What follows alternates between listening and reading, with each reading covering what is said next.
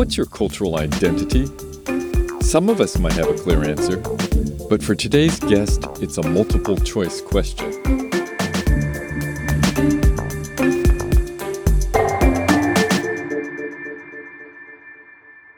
This is Culturally Attuned. I'm David Yong, and today we're talking to our American, Cuban, German guest, Juan Diaz-Prince.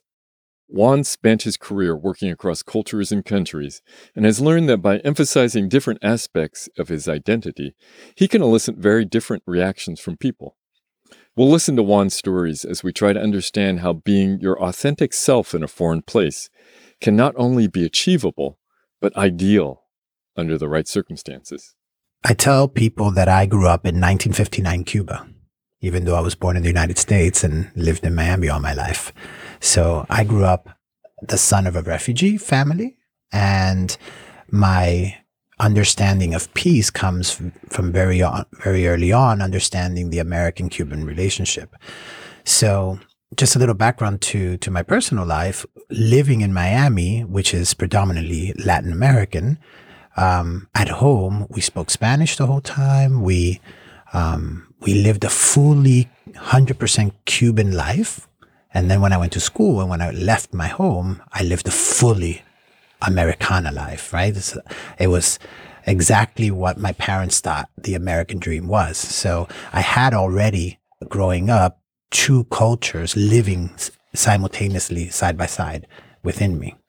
And so when I went to college and I started seeing the world and diversity in the United States and things like that, I thought I would like to get involved in helping to solve some of the intercultural issues here in this country.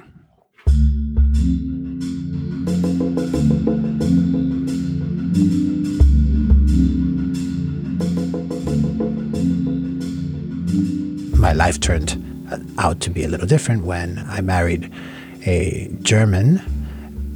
And interesting how I phrased that. I married a German man, and my life took me to Europe. And I spent the last 25 years working in Europe in peace building, mostly in Southeastern Europe, but also in Northern Africa, a little bit in Asia.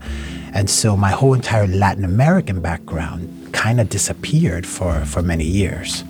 And I brought that back in later in my life as Europeans started asking me more about my Latin side and less about my American side, because they knew America from movies and from food and from traveling to the US, but they knew very little about the Cuban culture. So I found people more interested in my Cuban background than in my American background and started using that as a way of communicating with other cultures.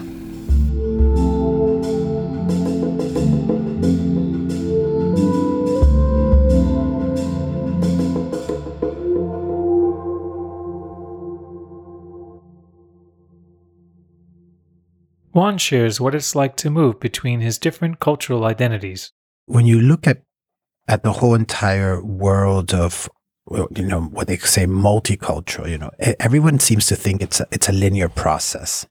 But having had two cultures in me, I realized that actually you can think fully in two different cultures. So that means when I'm thinking in my Latin culture, I am actually processing information differently.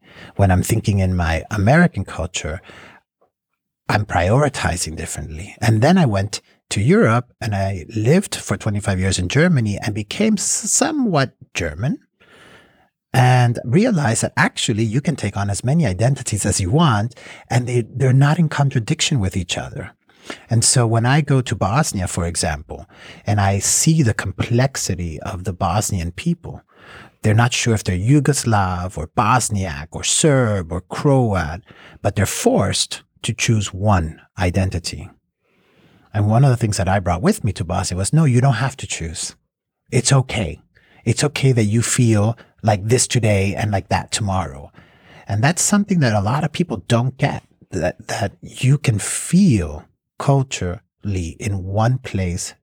Just now talking to you, and then I leave the room and my cultural dimensions or shifts totally change, and I start thinking in a different way.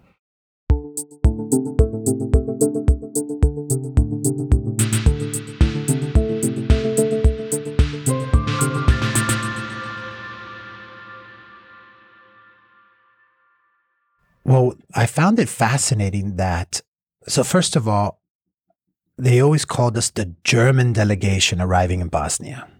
And then they met a guy named Juan, who was American. So then there was all this anti-American, what are you doing here? And then all I would say was, my family's Cuban. And all of a sudden I was being hugged by all the Yugoslavs. Oh my God, Cuba, we had such a love. You're so welcome. I was like, you just hated me like 2 seconds ago when I said I was American. Well, that's okay. And all of a sudden, it was for them perfectly, I was the same person. It was perfectly normal for them to shift gears and to leave one of my identities aside and just focus on my Cuban side. And then we would sit in a meeting and I would be facilitating. And it was so funny. They would say, well, you understand being Cuban. And then I would remind them, well, I have never been in Cuba. It's just my parents were Cuban. Well, it's in the DNA. And I found that fascinating that I could tell them a million times, I'm American. I grew up in the United States. But they heard Cuban, and forever I was the Cuban mediator for them. As Juan's example illustrates, many times we are called to highlight one aspect of our cultural identity to serve the work at hand. At other times, being our whole, multidimensional self is what really makes a difference. I do make a split-second decision wherever I am in the world, in whatever culture I am, whether my German or my American or my Cuban side is more welcome, and I bring it out. I talk more about those things that are important in that culture, and people make a connection. And I realize that for that person, I remain in that culture forever. And it's okay. It's okay that they make a connection on that level with me.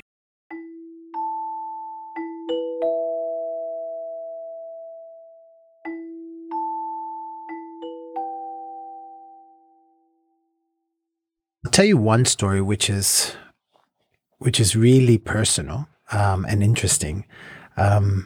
So I worked in the Balkans, and there were some pretty difficult moments in terms of human loss. Well, the words ethnic cleansing, genocide come to the forefront when we talk about the Balkans. And so when you're mediating or facilitating a dialogue, you're aware of the elephant in the room, and nobody wants to talk about it. One side said, you committed genocide, and the other said, we all suffered. And how do you deal with such a heavy topic? And so I had been in a workshop, and it was our time off, and we were all having drinks that evening. And 3 guys came up to me and asked the question, why does everyone hate us? And I thought to myself, oh my God, why are you asking me this question? And they're like, because we think you're the only one who would answer. And I don't believe it was because I was the mediator or the facilitator. They knew A, my cultural background. B, they knew that I had Bosnian kids who I had fostered. So they knew that I was somehow personally attached to Bosnia. And they were from Kosovo. And I felt the weight, of society on top of me, right? If I said the wrong thing, I could destroy these people. I could destroy the mediation process. Politically, I could get into a lot of hot water. From my impartiality perspective, I should not have answered the question. I should have said, I'm the facilitator of the dialogue. Please respect that. And, it's not my place to talk about that. But I felt, and there's that human connection, I felt that through this concept of empathy, that's what they needed. They needed someone to empathetically talk to them about why is it that the world perceives their particular group as having done something really horrible. And I did that, and I went through that. And at the end, one of them said to me, I don't see it the same way, but thank you for sharing that with us. I think it's a little clearer for us. And they walked away, and I got a sense that they were perfectly okay with me sharing it simply because of my cultural background, because they had found a connection to me.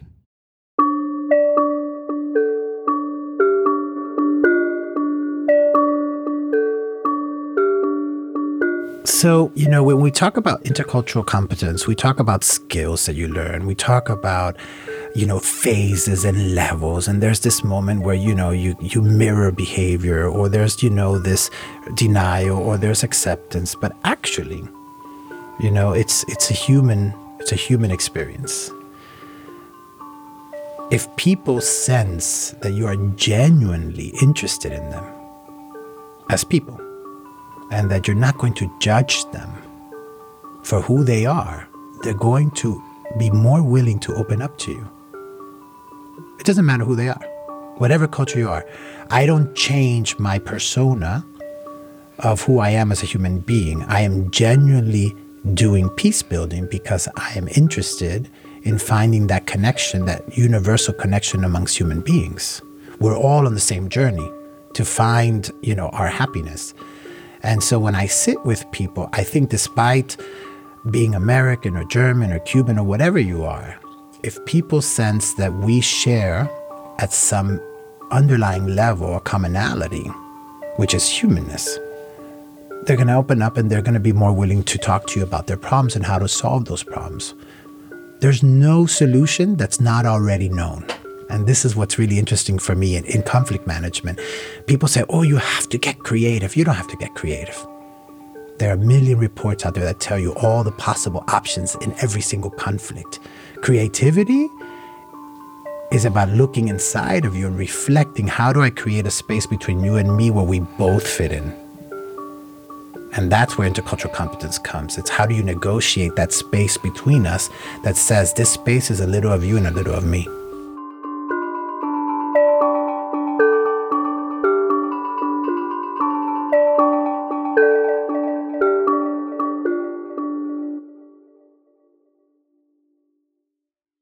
Being able to switch styles and adapt to different cultural contexts is an asset for anyone working across cultures. But even the most culturally adept person can make mistakes. So early on in my career, I did a lot of reading, and, there are all sorts of books, right? Don't forget to hold your business cards with two hands in China or something like that. Yeah? And I don't knock those books at all. And I did all of that. And I realized when I went to all these countries at cultural adaptation, everybody was like, great, you know our language, you know our culture, but I wasn't getting any deeper. And I also realized after traveling a lot of places that, if I'm traveling, I sometimes also get a little tired of being foreign. So sometimes I need to just go back to my comfort zone. So I realized that I started also eating and sleeping in places that I felt more comfortable in and that nobody cared. I started realizing that I started being myself and nobody cared. I didn't have to pretend to be somebody else in those cultures. Now, do I take into account that certain things you should not do in certain cultures because they might be insulting? Yes, of course.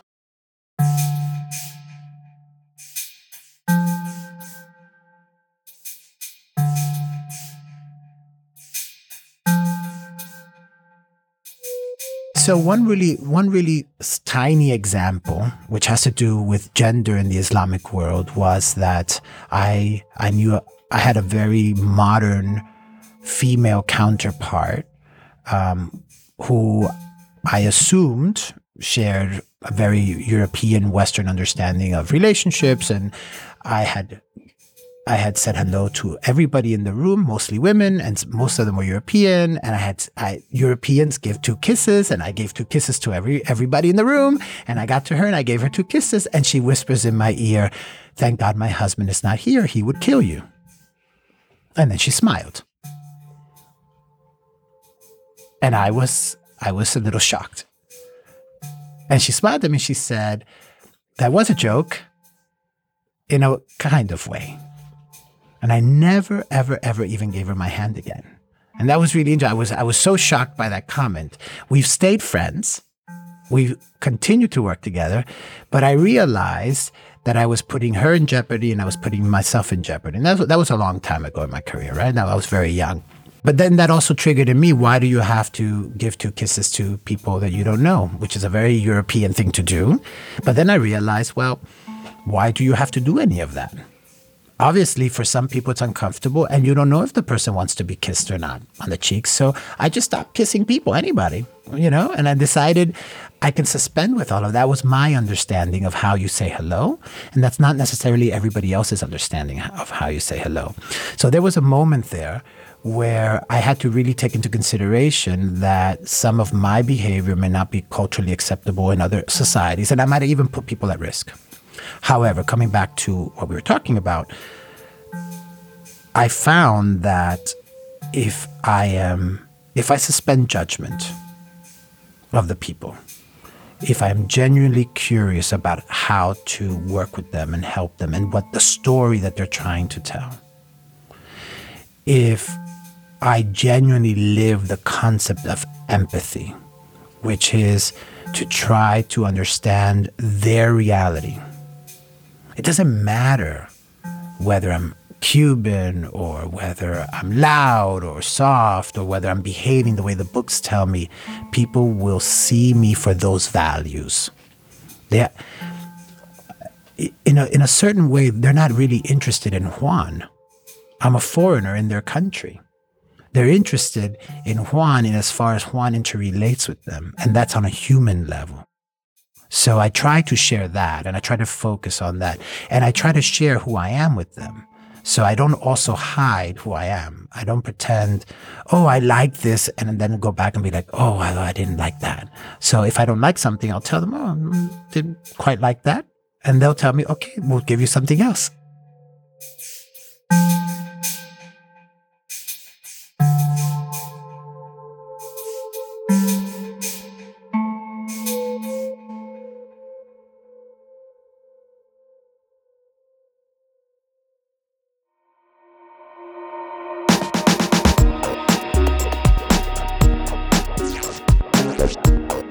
Juan's experience living and working in a variety of cultures speaks to the essence of what it means to be multicultural. And it proves the point that being culturally competent goes much deeper than behaving appropriately and adhering to do's and don'ts. What steps can you take to remain authentic? What are the different dimensions to your identity? Can you apply the lessons Juan shared to your own work? Thanks for listening to this episode of Culturally Attuned. This has been a production by the United States Institute of Peace, with big thanks as always to our partner, Burning Man Project. If you like what you heard, be sure to tune in to more episodes, and please subscribe wherever you get your podcasts.